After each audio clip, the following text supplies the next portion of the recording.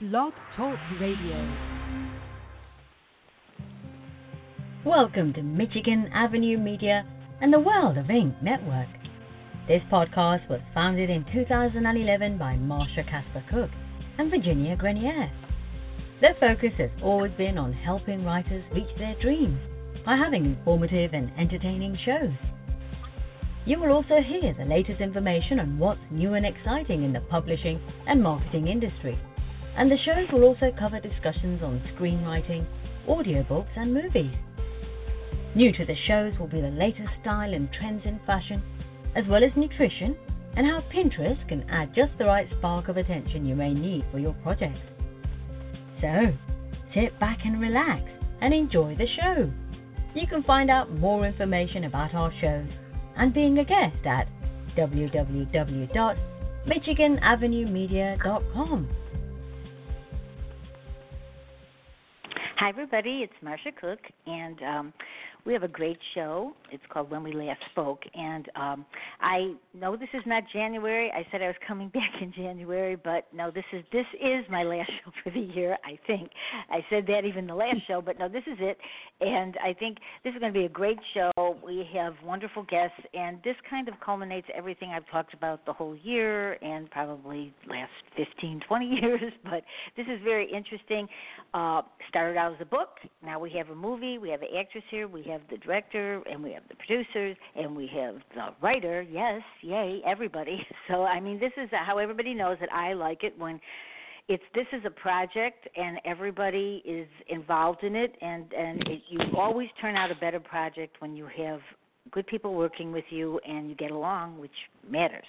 So I'm going to let who should I start with? I don't know. Let's see. Marcy, we'll start with you because it started out as your project, right? And which is the writer. Mm-hmm. Okay, go for it. This is Marcy Henna. My name is Marcy Henna, and I'm the creator of the Fireside series and the author of When We Last Spoke, the novel, and of the new book, the second in the series called What Lies Ahead. And I'm also the executive producer for the movie. And, it all begins with you. It started as a book, and so then we have your directors here, Joanne Hack. Yes, my name is Joanne Hack, and I was the director and also a co-writer of the screenplay. I worked closely with Marcy and then also Rick Eldridge, the producer, to craft the story based on Marcy's novel. And then we have Lacey and Darby is the same. All right, Darby. I got this. And Lacey. I'm Lacey Camp. Yes. Yeah, and you're Lacey. And let's go. You could tell everybody, right? Tell everybody about that just for a minute so they'll get this. Yes. So the main character of the story is Juliet Cranbourne. And so I play the adult version of Juliet, but the majority of the story is in her past. And it's, just this beautiful love story with a family that finds children that find themselves in a situation growing up that's not conventional, and just how they were able to go through life and love each other through it and get mad at each other. And it's just a beautiful, heartwarming Southern tale. And I narrate that story as an adult, but the flashbacks and the scene and most of the action is played by my daughter, who plays Juliet Cranbourne as a child. And she has a good friend, Chandler Head, that plays the sister with her, Evangeline, and their chemistry on stage was great. They are dear friends, but they were able to portray that sibling rivalry beautifully. Did they know each other before? Did they know each other before? They did. They knew each other as as like acquaintances, but then they quickly became good friends, and now it's they're a staple in our holidays and things. We always find time to spend with the Head family. They're cute. They're nice. There's a lot of videos on on everything. It's on, I actually have it listed in the show page. It's www.firesidetexas.com, and everybody could read all about it and see all the videos right there. So it's really it's a good site actually, because you could everything is right there contained, and you don't have to go anywhere else, because you could just stay right on there and see the videos. Which, as you know, people like 1 second. They don't want to wait more than 1 second, so you've got it all there for them.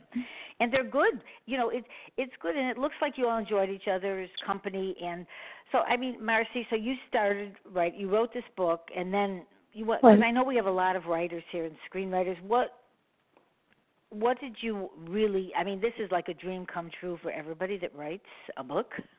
We all want that, and isn't that true? I think so. But not everybody can get there, or some really aren't. You know, they're really not a movie that would be something that people would get done. But this is such a nice. It looks like this kind of story of family, and I love writing that, and I love hearing about that. So it started from you finishing the book. Would you like to know how I mean? Yeah, anything you want to talk about, yes. This particular subject, sure, okay. Yeah, it's good. Sure. Okay. I grew up in the Texas Hill Country on a ranch that's been in the family since the 1800s, and I was really blessed to have a wonderful family. And we lived about a mile down a dirt road from my grandparents, and every day we would trudge past a school bus stop on the way home. It was quite a long journey. And we would see my grandparents. My grandmother, would have cookies waiting for us, and we were shown all about ranch life. I just treasure those moments. They were dear people, although they are different than Walt and Ruby in my book. There are certain traits that I did borrow from them for my characters, and that was really more about their daily activities. But they were not, terribly romantic like Walt and Ruby are, but. I wanted to. And as kids, you don't know that anyway. You know what I mean? As kids, you don't even realize that at all anyway. Right. No. We don't know those things. They just were so good to us. And then after they passed away, I just wanted to preserve their way of speech, their dialect, their pastimes, just who they were as people. Because I see this world changing, and some of these memories and just kind of fading away. So that's how that. I think that's so important. Even like I have a few children's books, and I always, my grandmother, her words. I didn't realize this till I got older how much my family came out in me mentally when I'm writing. I had no idea until later on. And I don't think sometimes you realize that, and if you have a family background, good, bad, or whatever, it's still your family, and this is what you know when you're growing up. I think, I think to write. Go ahead. No, go ahead. I was going to say, you don't pick it apart then, because we don't know that when we're young. We can't. Right. That is true. That is true. And one of the reasons I did it in two time periods kind of is reflective of what you've just said, because it isn't until we're adults that when we look back that we have true understanding of how things were. And it's different because we have the advantage of maturity, so that we see it truly through different eyes. Right. And I think to write a good story, you have to keep those cards really up close to your chest. You have to bring the story up close to your heart to be able to do a good job at characterization and moving the story along. I think you have to make it. So I think that's why we pull out memories and we change them. I mean, we don't use the same memory, but we can apply a sentiment or an experience to the storyline and make it seem more real, because we have felt something similar. Yeah. It's family. It's family, right? I mean, we all have that. We have that, like I said, good or bad, but it's memories. And sometimes for writers, we don't always realize that, I didn't realize when I first wrote my children's book, I didn't realize how strong an influence my grandmother was on me, but it came out in some of my books. And It's Never Too Late. I have a dog that talks. I have a few dogs that do talk, but I had a dog, and and I talk to my dog. So I think that those are things that I didn't realize years ago, and I guess it goes through my writing. And so now I have angels in it because a lot of people are gone, and I kind of, in my life, I'm kind of thinking, well, like I said to my husband the other night, that this probably will sound crazy, but maybe not. I said, sometimes when I'm dreaming, I feel like, I'll go to sleep tonight, and who am I dreaming about now? I do dream a lot about my family. So does anybody here do that a lot in their sleep? Or I don't remember it a lot, but I feel it. I definitely feel like that's an opportunity to, we can't control our dreams. Sometimes we wake up and we're like, whoa, where did that come from? I know. But I know. think that if you do put yourself to sleep with an intention of setting an intention of just saying, like, I want to have clarity, or I want to feel close. I haven't lost a parent. I know Joanne has just recently lost her mother, and that's probably a comfort to her if she feels like when she goes to bed at night, she closes her eyes and thinks, yeah, I know. Hey, Mom, yeah. Mom, if you got something to tell me, Mama Pajama. We Yeah. were all ashamed of her. But she, Joanne, I'll let she you was share really if you want.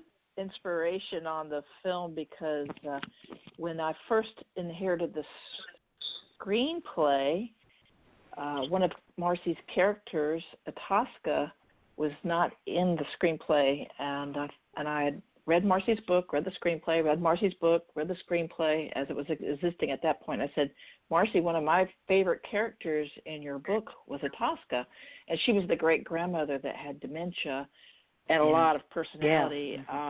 And so I said I would like to bring her into this story, and I think she could play beautifully, especially in today's times with the amount of people that do have Alzheimer's or any kind of memory issues. Yeah. And so I did pattern Itasca after my mother, who was in the depths of Alzheimer's when we were filming this. And course was great. She took direction extremely well, and she knew exactly what I wanted. And even some of my mother's gestures and body language, I gave that kind of input to course, and she adapted it and really brought that character to life. And when you see her and the little girls on screen at the same time, it's just charming. And I think that one of the things that I also wanted to show through this is that even though it's a debilitating disease, you can still embrace and engage people that have those issues. Yes, I do know that. I do know that. I had, my my grandfather had it, and so did my aunt. And yes, you can. And even if, like, none of us know what they're really thinking, and people think they don't. We don't know that. Nobody does. You don't know that behind, their eyes, if they really can hear. And so you have to acknowledge them as people, still alive. And I have to say that the cast and the crew was very respectful, of course, being 93 on set with us. So we had a 9-year-old, 11-year-old, and a 93-year-old. Yeah. But in addition to that, I think that part of the joy in this telling of the story was making sure that during the progression of the story, she became more endearing to the children and vice versa, and there was this discovery that they made in the film that I don't want to give any spoilers out, but I do think that. But they understood it, right? And they probably didn't really have much.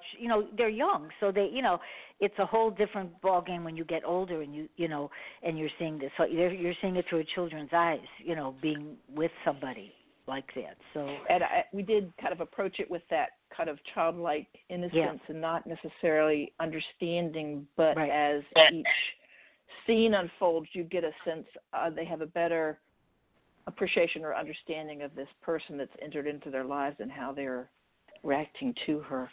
And she's an incredible actress. I mean, she is incredible. I don't know. I do watch a lot of soaps. So, Corbin Burns, his mother was Mrs. Chancellor. I'm sure you've heard about that on Young and Restless. But on Young and Restless, they deal with it now as part of one of the problems that somebody has to face, learning how to live with their mother that has dementia. So I think it's coming out now where people are incorporating that because it's in our daily lives. And we can't just forget that these people are here. So I think it's very good that, you incorporated something like that, because I think people are understanding now more than they did before, because they didn't talk about it so much before. And I think that it definitely needs to be talked about. because everybody's family has somebody that has had a problem like this, I think.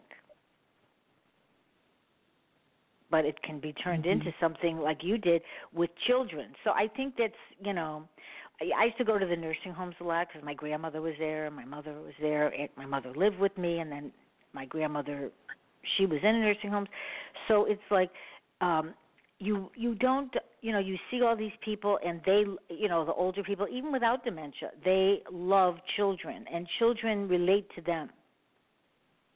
So that's why I'm sure this is going to be a film that people, when they see it, are just going to be, feeling something about their family. Because this is, everybody has family. Yeah, I definitely think that anybody can relate to this story, whether you're from, it's a Southern tale, but it's also a tale of families. And I think anybody from any part of the country, any walk of life, it doesn't know an economic status, love and like caring for the elders in our family, whether it's someone that's blood relative or just someone that has become, someone that has taken care of you. Close. And then how you feel about them as you get older and you recognize the sacrifice that they had given to you. I think that's what's great about the way that Juliet tells the story as an adult. When she's living her life, she's longing for what she's lost. And she's focusing on, and Evangeline as well, the little sister, they're both kind of like their energy and their focus is all going to the loss and the hurt and the sad. Yeah. But they're living their life as best they can. And it's not until she's older that Juliet recognizes the beautiful life she was given and what Walt and Ruby and Itasca were able to teach her, especially with the great grandmother Itasca. They couldn't find the joy in having a great grandma in the house, at all until she was no longer there. And then it's like, wow, like in these final days, the light switches on. And I think that's also at the age where we start to recognize the older generations passing and becoming the next generation. My family, I remember when I was an older teenager and I was no longer like the cousin generation. I was the aunt and I was still a cousin, but I had become an aunt, and the grandparents had now passed away, and my mom and dad were the grandparent generation, and it rocked me. Like, wait, what? Yeah. How did this happen? And then you start to live life a little differently when that happens, and I think that's what happened for Juliet. I don't know about Evangeline. I spent more time thinking about Juliet, but Juliet as the older one. I think when Itasca passed away, it was kind of like over the course of those next few days, it was like the light started to come on for her. Like, maybe what I have with Walt and Ruby is better than anything that, like, my mom, than what she would have been able to provide had she stayed, Right. And and there are mothers, and that do leave, they don't stay, and different people. I think there's a lot of grandparents that, end up raising children or being with the children a lot more. Because a lot of people are working, they're not around, and sometimes if they're divorced, they have their own life, and their parents now are taking care of their children, and I don't think I think it's a good thing when you have I feel fortunate that I had that, because I think for me that's the best part of my life is remembering like my grandmother and my, and different people that are no longer here, because they're in my head,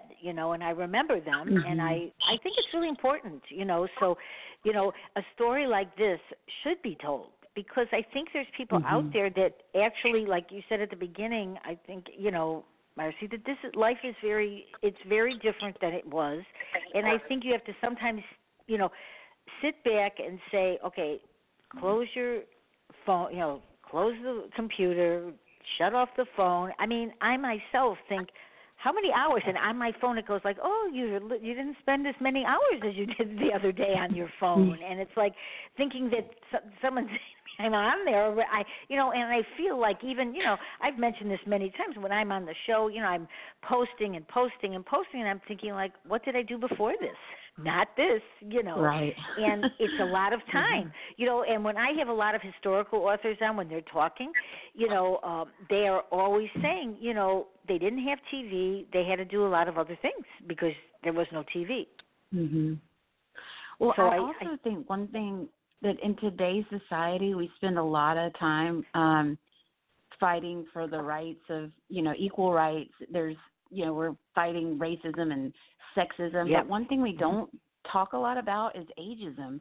And I feel like I can't speak on what the generation is doing. I have my own 2 kids that I can look at, and I'm so grateful for the influence of my parents. And then we had a great-grandmother living in the house. My husband's grandmother lived in the house with my 2 children, so there were 4 generations under one roof for a very short amount of time. Okay. And their eyes were open to a very different way of life for her. Yeah.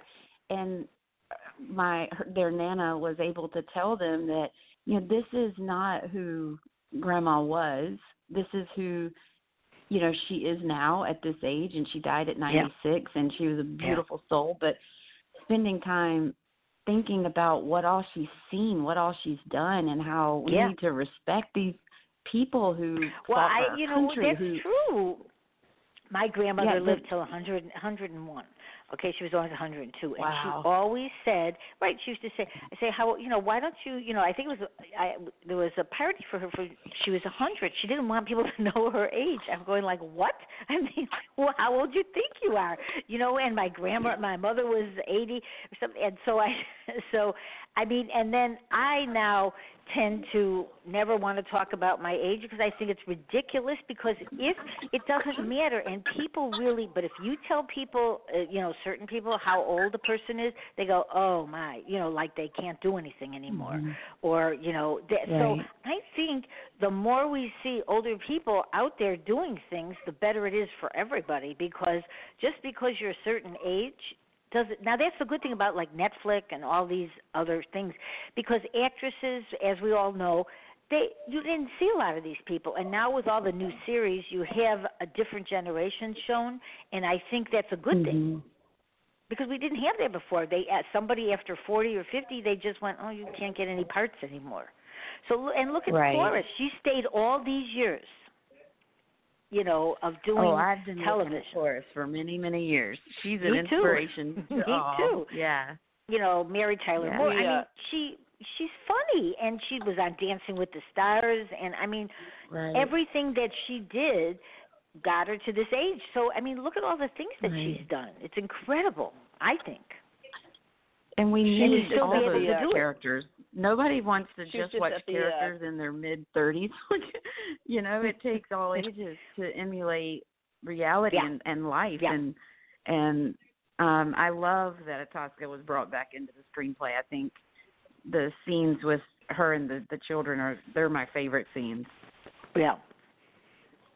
See, I think that's a good thing. I think, I think that people should see all I do write a couple of my books are multi-generation, because I think that's why I write it. I just see it in my head when I'm writing. I see that there's a grandmother. Mm-hmm. My grandmother did, live with us sometimes, and she shared my room sometimes, and she read romance novels and read. Mm-hmm. She was from Russia, and then she became an American right away. She never spoke of ever going back. It was always she was American. That was it. And she read all these novels. These Harold Robbins novels were all over. I mean, all these novels. And she, taught me about romance. She read all these magazines. They used to have romance magazines and all of this. And she was always reading about these things. And she was a believer of people should get married and, have a life and, and work till as long as you could. And so I guess I got I find as I grow older, now I realize I have a lot of her in me. But like you're saying, you don't know that when you're young. Right. Well, that's one of the beauties of this film, is that it's multi-generational. And so you do have this great-grandmother, the grandmother, the missing mother, and these young children. And it's set in 1966 and then flash forward 30 years later. So it is covering two distinct time frames in our country and the types of behavior that would be expected or is kind of in that it's so different era. now. It really is. It's it's not that far ago, but it really is such a difference now in the way people think and they are, and I do think people should try to get along a little better, and I think it's we all know about Facebook and Twitter and all of this. It's a really hard thing for children. I don't know what's going to happen because this is not good for kids.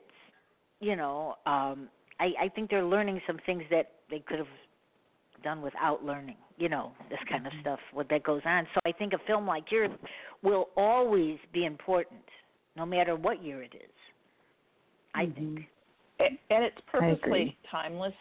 It is a timeless film that I think will hold up.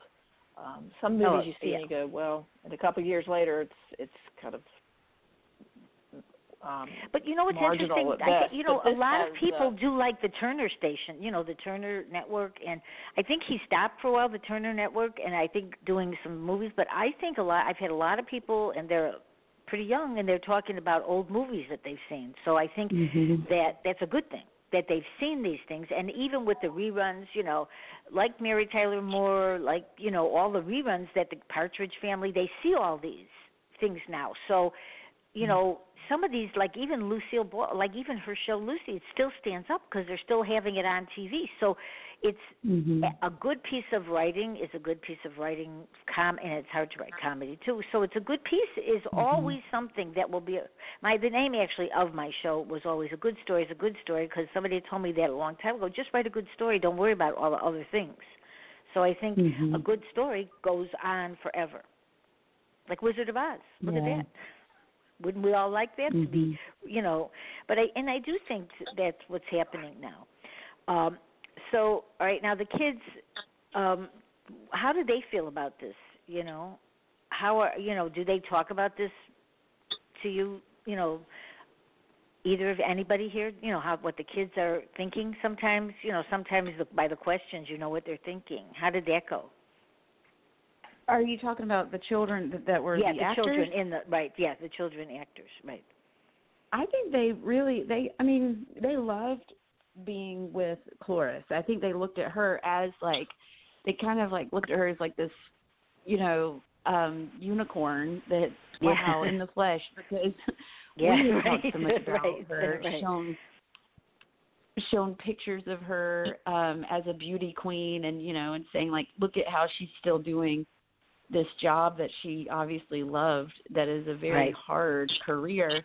I know for Darby, who has been acting now for half of her life, wow, she was pretty much in awe that this woman was still, getting up and hitting, her mark and doing her, getting in her costume and having her call time and, sticking to a diet and not a diet as in with holding, but staying healthy and putting healthy, nutritious, in her body. She was just an inspiration, except and so they loved working with her. Except for those Snickers bars. Yeah, Snickers bars. Which is a great lesson. Everything in moderation. Thank you, Cloris, for giving us that. Well, right, because because even the stars from years ago, they weren't as tiny as these. Some of the, sometimes you look at the people on TV now, you're going do people really look like this? They're so tiny on the news broadcast or something. I'm in Chicago. Sometimes we're looking, I'm thinking oh my God, there's the dresses are so small, they're little, and I'm thinking this is really insane, and men, it's very different because as we all know, women on the show, we're talking about this right now, I mean, it is hard for women, and they look at you in a different way if you don't look a certain way. But, you know, and I don't know if anybody's seen Heartstrings by Dolly Parton. She has a series. Mm-hmm. It's really good, you know, and it's just about people. So I think that by seeing these things now, I think it's helping people to realize, oh, maybe there's another life than just always thinking about, you know, taking a selfie. You know, I think right. There's a you know, 'cause that's a toughie. I wouldn't have, you know, what, being a teenager now, I think it's hard. I do. I think it's hard, and I think the fact that they take selfies, and then something came on, I think it was Instagram yesterday, and they were going like, oh, here's another app on how to make your face look thinner and your nose smaller and whatever. And if you had some marks on your face, they make it completely smooth. So, I mean, it's kind of crazy in a way when you're thinking about this. Like, to be able to, for kids to have to think they have to change themselves to be different people, this is not a good thing, I don't think, you know. So I think it's good for them to see a movie like yours where real people, this is real people. And basically people are real when they really are in a time of stress or when somebody does pass on. I think that makes us feel differently once we've had people in our life leave us. I think it changes people. You know, so I think that, which is probably how you got the story, right? Because you saw your life changing and everything that went before you, Marcy, right? I mean, that would be my guess. Well, I mean, yes, there have been a lot of changes, and sometimes we all go through tough things as adults and tough things as kids before that. But sometimes it's comforting to look back on a time when we felt safe or cherished, or knew that our family cared a lot about us, and we learn a lot from looking at those examples, and we try to apply them to real life. Which brings me to a point. We have a couple of recurring themes, at least, maybe more, in this movie, and one of them is even though life might be tough, dance where you are in the moment in which you find yourself, because if you wait until things are perfect to celebrate your life and the people you love, you might be waiting a very long time. So seize the moment and exactly. And celebrate I think the little things. Dancing in your kitchen, a cup of coffee with your loved one. I mean, all. But isn't that true though? Those are the things people remember. You know, if you ask children, or like I ask my son certain things, some things he does, that he's older now. But I mean, it's like the things that kids remember are not the things you think they remember. They remember a lot of things that you go, oh boy, you remember this or that. I mean, and tiny moments. Yes, tiny moments. It's not about what you gave them in material things. It's about a time, like you say, dancing. Because I saw that you were dancing in some of the music. It was good, and I remember even as a kid we had a jukebox, so we used to dance. I was thinking that I saw. I don't know where I saw it on some TV show I was watching, and I went like, because I could see that myself doing that, because we did it. We had a jukebox. Yeah. Speaking of the kids earlier, I think that is their favorite part, was the dance when we were filming. Melissa Gilbert did a really good job of connecting with the girls on camera and between takes, and being able to make a connection with them and help them relate to her as a grandma, which makes me laugh. Melissa Gilbert, a grandma. Because she started out so young. I mean, she was so young. And I applaud her as an actor for how she interacted with our girls, because she didn't treat them like children. She treated them like professional actors, which it's a catch-22. You don't want somebody treating your 11-year-old and your 9-year-old like an adult in a way that they can't. Right, over their head. But you definitely want them to respect them as a professional performer, and she got that. She got that balance and understood. Because if you talk to them like they've never done this before, it can be condescending and demeaning, and that's why we sometimes see movies and TV shows, especially, that have children be the props. Children are just accessories to the main actors. So I love a show, and obviously I'm invested separately because of my kid being an Right, actor, but right. anytime I see a show that's written where they trust that they'll find an actor that can carry a show, that's in the majority, she really does. These two girls are driving this movie mostly. And, you couldn't do it without Corbin and Melissa and Cloris. But but they held their own, and they looked like they belonged there with these established actors. And it's like, oh wait, they're not just kids. They're talents in their own right, and that's exciting to see. Directors and you know what? They'll writers probably that are remember willing that the rest to of their trust. life. They'll remember that. That will be something they will how remember. how they were treated there. Because there's a lot of actors that don't. They're dismissed. They're treated like, they'll be fine. But Melissa always made a point to speak to them and treat them and invest really nice in them enough that to mature their characters and their relationships, but also give them enough respect and space to say, like, okay, you're a performer and you need, your space and I have mine, and this is how it's done, and I could not be more grateful for the people in Darby's life that she's gotten to cut her acting chomps on. Because sometimes when you're watching TV or a movie and children are in roles that I'm thinking, I don't even know how their parents let them be in that role, because it could be damaging later, I think, to some of the things that they have to say and do. Because some of the roles are pretty intense these days that they have kids in. Yeah, I see what you mean. When you're watching it as an audience member, it's it's cringeworthy. But when you are you're making it, SAG is so good at protecting children and having people on set to protect them from anything that's inappropriate. Yeah. And most of the time, you think you're looking at the back of an 8-year-old's head and shoulder, looking at two people, going at it or something, or a child being, mistreated. And that's really a very small 30-year-old that is in, here. So.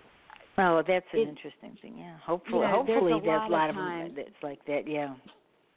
Yeah, because there's things that Darby has been a part of that people have asked me, and I'm like, she wasn't even there that whole week of shooting, Good. But that's good to hear. Because you know what I'm saying. It could be detrimental if they have to go through that, and it helps them tell their story. So I get a lot of parents that ask me for advice because they are like, I don't know if I should have my kid do this.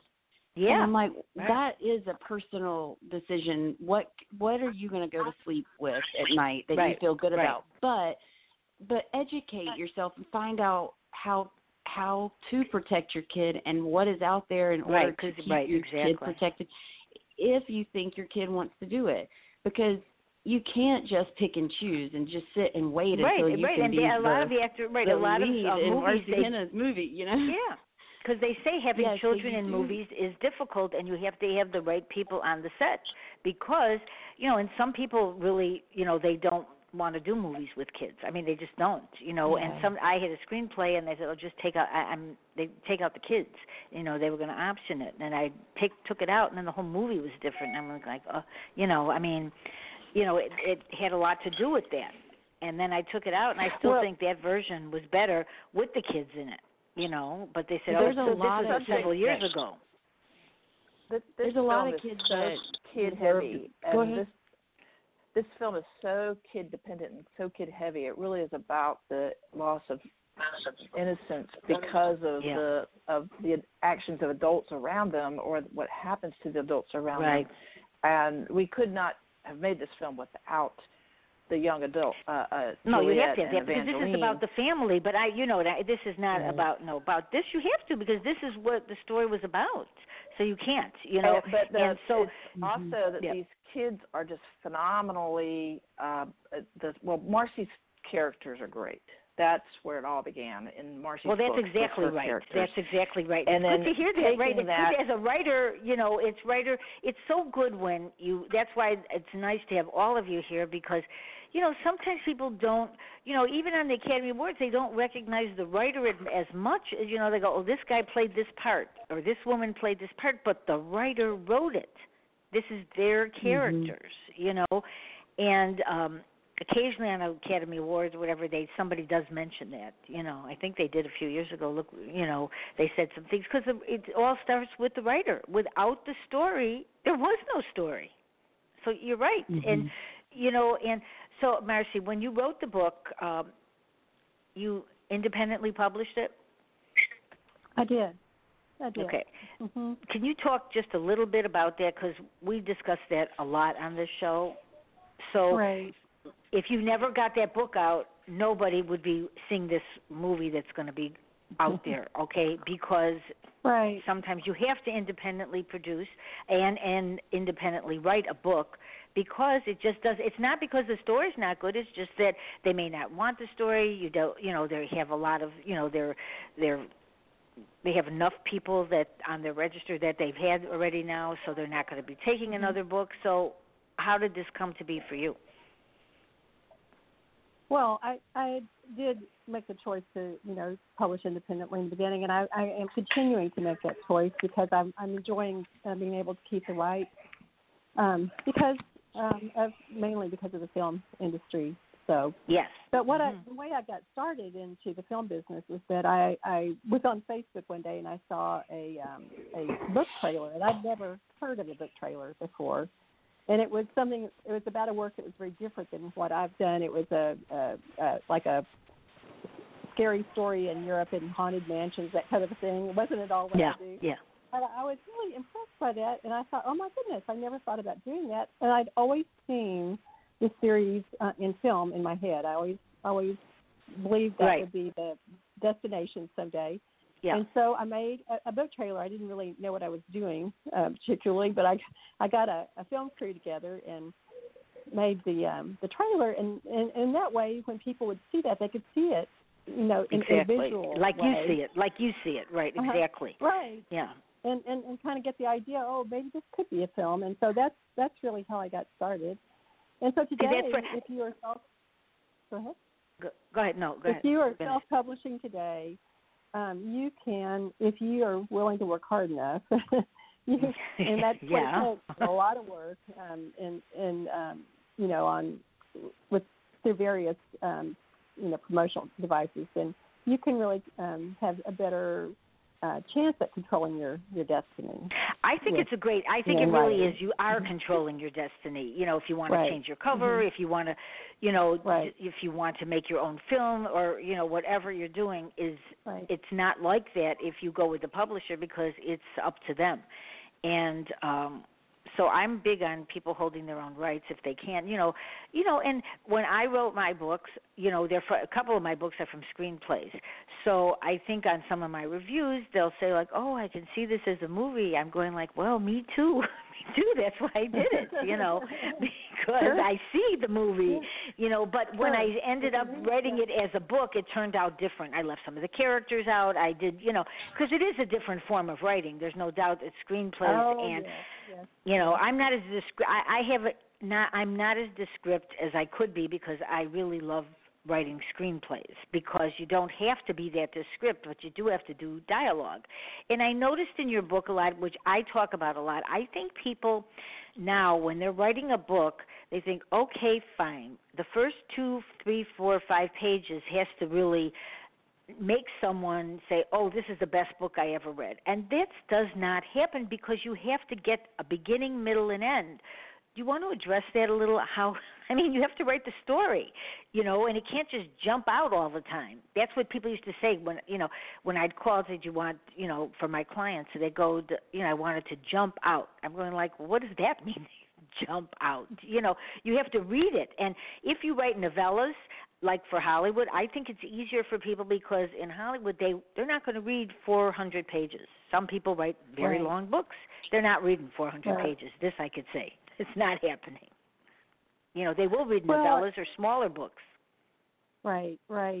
So that's my understanding is, in terms of dealing with Hollywood, or just trying to sell an idea, is that a treatment should be no longer than a page and a half, because you really have to grab them in a very, you have a lot of that's the hard part, right? So yeah, it is a hard part. But let me, I want to brag on Joanne Hawk just a minute, because this project was probably not the easiest project to take on. We were dealing with 2 time periods, and there was a whole lot of juggling with that. And so when you try to, take all that narrative and you turn it into a screenplay, the adaptation process is different, and so you have to let some things go. You have to do some amalgamations on characters. You have to switch some things around. But she did a beautiful, beautiful job, and I think that's great. I'm sure it was a difficult task, but she really made my characters come to life. And so, Joanne, I just want to thank you again. Because I've always said that, people ask, and I always said, I think the director matters so much, and especially when they're writing the screenplay, I think a director does matter. I don't think people realize how much a director does matter. The words matter, yes, but you have to have somebody that sees your vision. Right. So, having that advantage of knowing what needed to happen on camera, from both behind the lens and on paper was just very, very important.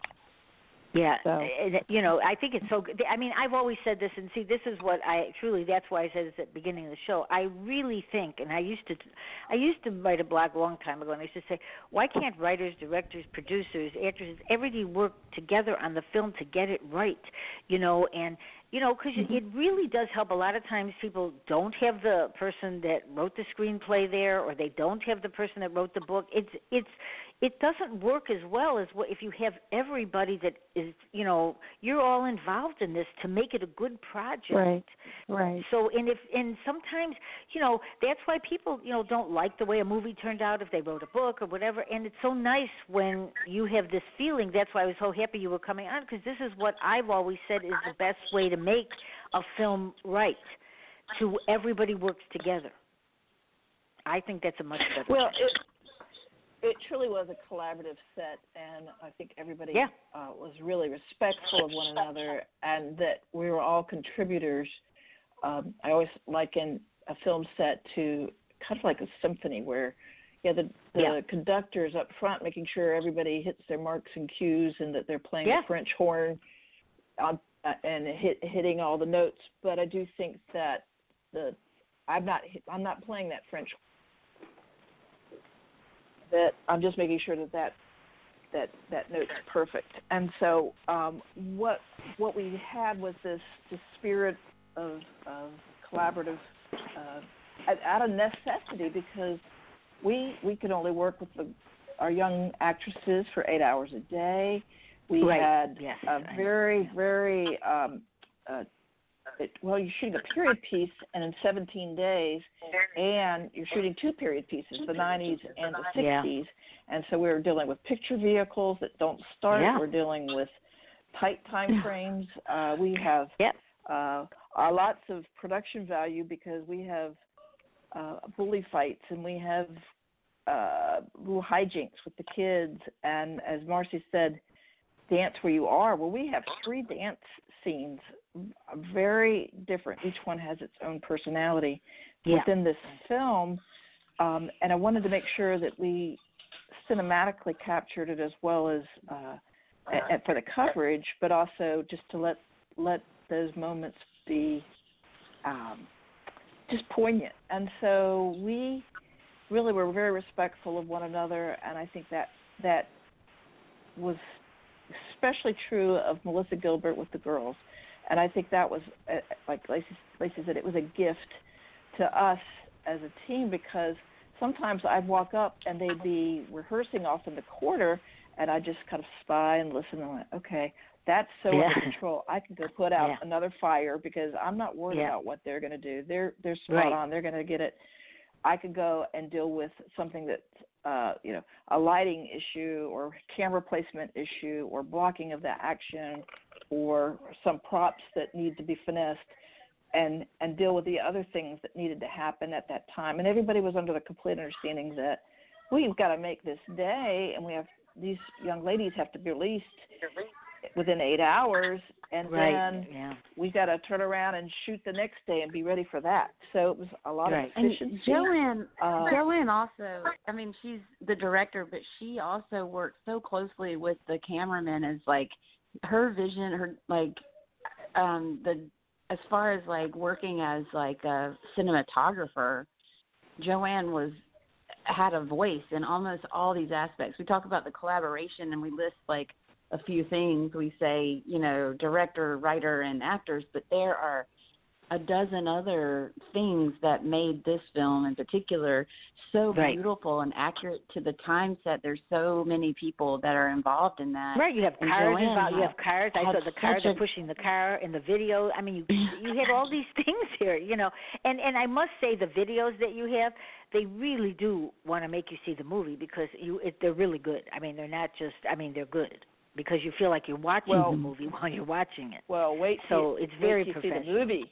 I'm wanting to see it, so I'm wanting to see this movie. Just a little side note, and this is for all the geeks that are listening to this. But we shot the film with lenses that were made in 1966. So cinematically, I was trying to capture the look and feel of a movie that was made in that era, and even shot it stylistically like that because I did not use drones, I didn't use Steadicams, I didn't use anything that would have not been in existence in that time period. Too new, right? I was trying to honor and pay homage to that era cinematically because I thought, well, that makes this film even more timeless. Was it shot in 1966? No, it wasn't. It's a more contemporary version of what would have been shot in 1966, but cinematically it matches into that time frame. We filmed anamorphic. We filmed with a lot of heavy backlight. We really tried to do justice to that era.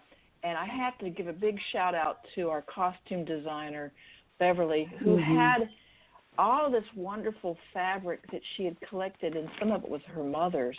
Wow. And it was from the 60s, and she handmade so many of these costumes for both the girls, but also for the girls. The fabrics in those years. I know that my grandfather was a tailor, and so my mother had a lot of things from. It was my father's father, and my mother had a lot of suits and everything with beautiful fabrics. She kept a lot of them, and all these buttons and everything that was so beautiful from a different time. Because now they put a little button on, and it's just you could buy a button in the store, you know what I mean? But then the buttons like meant something on a garment, you know, and the fabrics were different, much different. They were different. The only problem with the fabrics is that every once in a while my sound man would go, "Boy, that is some scratchy texture there on that dress that little girl's wearing." Yeah, but that's true. We were very lucky. All the film, we had very little ADR, which is the dialogue replacement. We were able to get it all pretty much on set with our talent as they were performing to keep the performances as true and accurate as possible. And we used the device of Lacey's character, Juliet, adult Juliet, to really just kind of bridge all these different time frames together and give us the story structure, which, you know, that's a rule they say don't have a narrator. But one of my favorite films of all time, Shawshank Redemption, had Red narrating the film, and I think. See, I like narrating. I don't know why people think. Tomatoes. You know, I think it's good because you really get a feeling of what you missed before. You know, so sometimes you have. To me, I think that's not a bad idea. I know they always say don't do this, don't do that. So I guess what's your advice? Just do what you think is best. You're the director. You know, you're writing it. You know, I mean, sometimes you really. But the fact is, a lot of times you can't get things sold a certain way. But when you're in control, like you all were, which is a good thing because that narration matters. You know, and without that, sometimes people are watching a movie. They go like, "Well, what happened and when was that?" So I think. I don't see why people say that's not it's hard to do though. The way you did your film now is hard. So I mean, I think for people starting, what's the advice you're giving them? Because this project is not easy. No, it wasn't easy, but what did pull it together, and again, this is based on Marcy's book, is we have this radio station as a backdrop, and it's KOFF AM, and I think it's all of 5,000 watts on your AM dial, but it was still this entity that was part of the town, that was kind of the voice of Fireside. And so prior to Juliet as a young child is introduced to radio, and then Juliet as an adult is still at this station. So the radio station metaphorically is a character in the film, but also Lacey narrates it as the adult Juliet, and bringing in all these different aspects of her life, i.e. the poetry, the things that Itasca introduced them to, love and truth and family and honor. And I think it really is an iconic homage to the American past and what I would love to see America return to, a little more of a gentle spirit. Yes. And I think that for first-time writers or anybody that's writing, you have to honor yourself first and honor your story and know the rules to break them. And so we knew the rules and we broke them, and it was purposeful. But again, it all harkens back to Marcy's story. Right, I think that's a good thing. I think breaking the rules works sometimes, and I think, a few years ago, I don't know, probably about 5 years ago, I was thinking while I'm doing the radio shows, I'm thinking I would definitely like to I think in England they do that, like have a radio show on the air that like is a script, like they did in the past. But nobody seemed to think that was okay. But I once did that on one of my shows. They read a few pages. I had a couple of actresses and actors do it. I think that's it's like how the audio books are, but I think it's a really interesting thing because while you're listening to something, you're not doing anything else. It's like while you're listening to an audiobook, that's all you're doing, okay? And because now when people doing 5 or 6 things at the same time, it just does bring you back to a simpler time. And sometimes instead of saying, well, what did that character say, you're actually listening to what that character said, rather than, just letting the line pass. Because a lot of things that you miss in, even in reading a book is you don't hear it. I like movies. I love movies. And I'm very surprised that I've had so many guests on my shows that they do not watch movies. I just don't see how that's possible. But they really don't. They're writing books, but they don't. I say, have you seen this movie or that movie? We talk about they don't see movies at all. So I think people really need to take a little time and watch movies and and go back to things that are sometimes when we're in the theater, if we go to the show on a Saturday or Sunday, there's nobody in the movie. I'm thinking like, oh my God, there's nobody here. It's like private viewing, but where is everybody? So I think this is a problem, that I think and I do like the big screen. I can't help it, but I watch a lot of TV, but I had so many people that don't. So it's so nice to have this group of you here, all of you here, to really bring back what really might be good for people to see how it was. Oh, I'm hoping so. I think that this film really does resonate and touches on what I call the classics. Yes, it has that potential. Yeah, I think it will because I think you have good acting, good directing, a good story. So this is really what counts. At the end of the day, this is a good project because it has it all. So it's not. Yeah. Mm-hmm. Go ahead. Speaking of good acting, Lacey did a brilliant job at playing adult Juliet, and Lacey, you just really did knock my socks off with your performance. I just loved it, and you just absolutely did everything I would have. The best job I could have imagined. So can you tell us a little bit about the preparation that you underwent to prepare for the role, Lacey? Yeah. Well, this was wonderful for me because I rarely play an ingenue type. That hadn't been my castability in the past. I'm usually I have a theater background, so early on I was just the villain that, beats up the ingenue or, the wicked witch and that sort of thing. So to me, it was wonderful to play a character that I kind of feel like I can relate to. She doesn't have children, but she has the kind of heart that all the kids in this town are my children, and I was a school teacher for 12 years, so I definitely could identify with that. So it wasn't a stretch to be Juliet. I come from the South, North Carolina, and have a rich legacy with, my family, my grandparents and things. So I definitely could envision what her life was like and draw from my own life experiences. And that was wonderful to kind of like revisit my own times at my granny's house and being out in the out with all the acreage of the farmland. It looked a lot like where we filmed, and that really helps when you're on location and you're not just in a studio.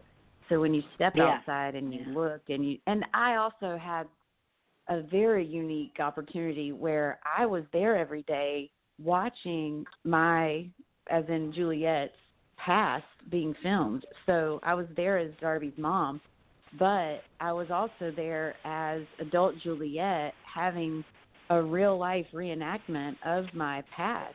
So it was so easy to sit in that radio chair and tell my stories because I wasn't only drawing from Lacey's life. I was remembering, because we filmed most of the radio scenes at the end, and I was able to just remember what was already put on film. And most actors, you just show up and work your day and you go home. It was almost like a theater performance for me. When you prepare for theater, you tell the story beginning, middle, and end within, a 2-3 hour time. And I feel like I had a really long theater preparation for this project, and that was pretty cool. So to me, this was a real gift because I shared it with my daughter, watching her work with, Cloris and Melissa, and having a director like Joanne that invested in her and told her how, Katharine Hepburn did this and that, who took the time to to make her a well-rounded artist, not just, treating her like a kid actor. It just, the whole experience was special with, Marcy and her involvement every day. You don't always have a writer on set to communicate with and find out. You do a lot of guessing. So this project was unique. All the things that's why I think it's good. That's exactly right. Because the writer is there. Right. Yeah, we wish we had more time. We wish we had more money. But obviously, those things you can wish in one hand and in the other. Which is going to fill up first. And but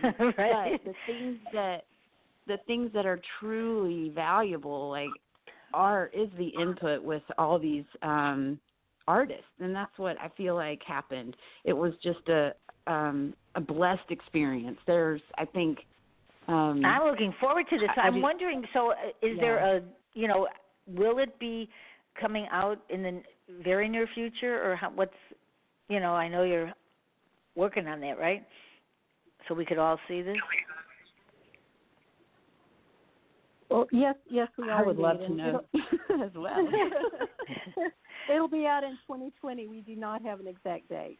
Okay, all right. Well, that's good. All right, so we're almost there. We're almost there. We're all dying to know ourselves. All right, we're almost there because I know I just and the thing is, right, and we haven't really talked about the fact, and for people that are listening, you do need to have, you need to have people that are willing to produce, direct, and everything, and to get together. And you need to have money, which is sometimes why films don't get where they should to go as fast as they go. But hopefully, people that are listening out there will understand that, because it does take time. It doesn't happen overnight. I've had options, and the money wasn't there, then this happened or that happened, and, but you just can't give up. And that's why I've been doing the shows for all these years and being an agent, all other things these years, because I think that you really shouldn't give up something that you really love. And I think what happens to a lot of us is that we're so busy trying to sell it and do this or that we're not the craft of art and making the stories the best they could be, and stop worrying about selling. that's a problem now because it does happen after you write. That's why if you do independently publish, you are your own boss. And if you go with a publisher, it could take 5 years for for something to even somebody to take it, and then start, So I think that when you have something, when you have a good project, don't just give it up. And don't, like Breaking the Rules does work in my head. Because, there are no rules. I mean, this is, rules can be broken, but rules can be changed. And I think as we're speaking right now, we all know the difference. Now, independently published books, the good thing about them is that they get seen. If you have them in a drawer, pages, nothing is ever going to happen. But once you can put it in a book, it's there. And people will read it or not, but maybe in 2 years somebody will say, I think I'd like to make that into a movie. So I don't think people should give up on anything, right. And you're doing another project, right? Are you planning on, you finished the book already? It's out? Yes, the book it is out. I'm reading it now. I love it. Good. Thank you. And I've outlined the next book as well, and know what's going to happen there. And we're working on ideas for prequels and all sorts of holiday stories. So we feel that we have a bright future. Yeah, I think I absolutely think so because you've got listen, you're all dedicated to what you're doing, and that's a good thing. So I think, is there anything that anybody wants to say before we go, or ask each other, or just say something before we leave? It's up to you if you want. Is there any last words that we all have here? Well, I'd like to mention that, Marsha.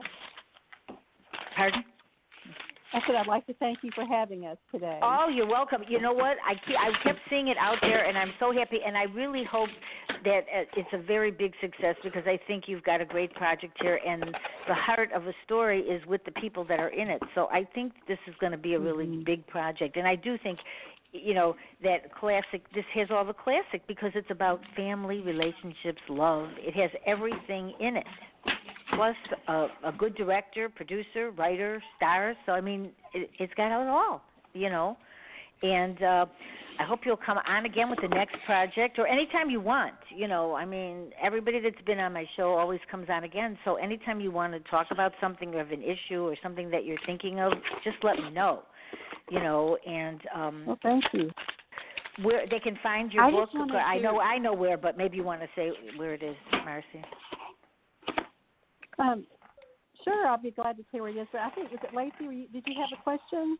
Or were you saying something? Was it say, as far as your listeners go, I know you had mentioned that a lot of your listeners are trying to get projects done and that sort of, get things out there. And I think what I have seen, and I'm just an actor who pops in and out and sees projects, and the thing that I've seen, what makes the difference between a project like Marcy and Joanne versus things that has not come to fruition is really taking the time to invest in the things that you're passionate about, and regardless of what the naysayers say and what they like, the whole following the rules. If you can back up breaking the rules because it's true to your story and it's true to the craft that you're wanting to put out there, and then taking the time to find people that are worth working with, that are collaborators and not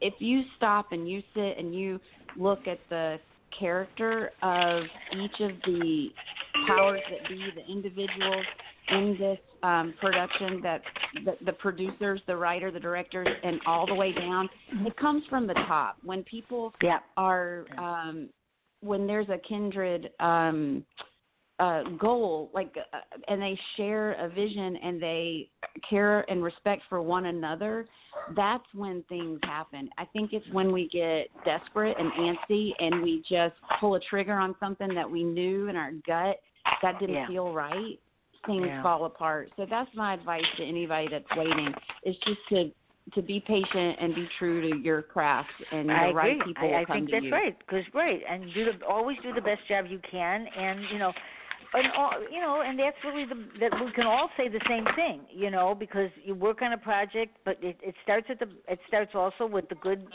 characters. It matters. It matters. Mm-hmm. And so when they're writing books, they, don't give up and just keep going. And sometimes if it's not right, just wait a little bit, and it will, you'll think of something. I mean, we've been there. Mm-hmm. It's like, you think that, and all of a sudden you get this moment, and it's yes. Yes, I got it, But you don't always think of it right away. So give yourself a little time to think about it, because I know I have a lot of people on the shows. I don't understand that they could do like 20 books in a year. I can't. I just don't understand it, but they do it. I can't, because I am fussy, and if I don't like the characters, I wait till I get it right, for me. So I think you're giving them good advice. But I also mean, like the individual character within the people you're working with. That's exactly right. Well, that matters. It really does. And unfortunately, there's not a lot of groups like, and like you said, the writer was there. I always think that's a great thing, because the writer, it's a very good thing for the writer to be there, because they know the story. They did it. So right. That's a good thing. So we all can keep that in mind. Let the writers in. Let us. Marcy, do you agree on that? Yes. The writers need to be, yes. Okay. It doesn't always go that way, and that's the thing. The writer writes it, and everybody else is around, but you need that writer. Without them, that's right. it. Anyway, so thank you so much for being on, and you're always welcome back, and good luck for all of you. Thank you. Thank you, Marsha. And good, happy holidays to everybody. This is the last show until January. I promise. All right. Have a good night. Thank you for having me. Bye-bye. Bye-bye. Thank you. You're welcome. Bye-bye. Bye-bye. Bye-bye.